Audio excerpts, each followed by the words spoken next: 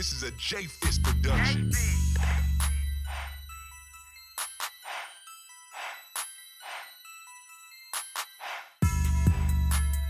Purchase your tracks today.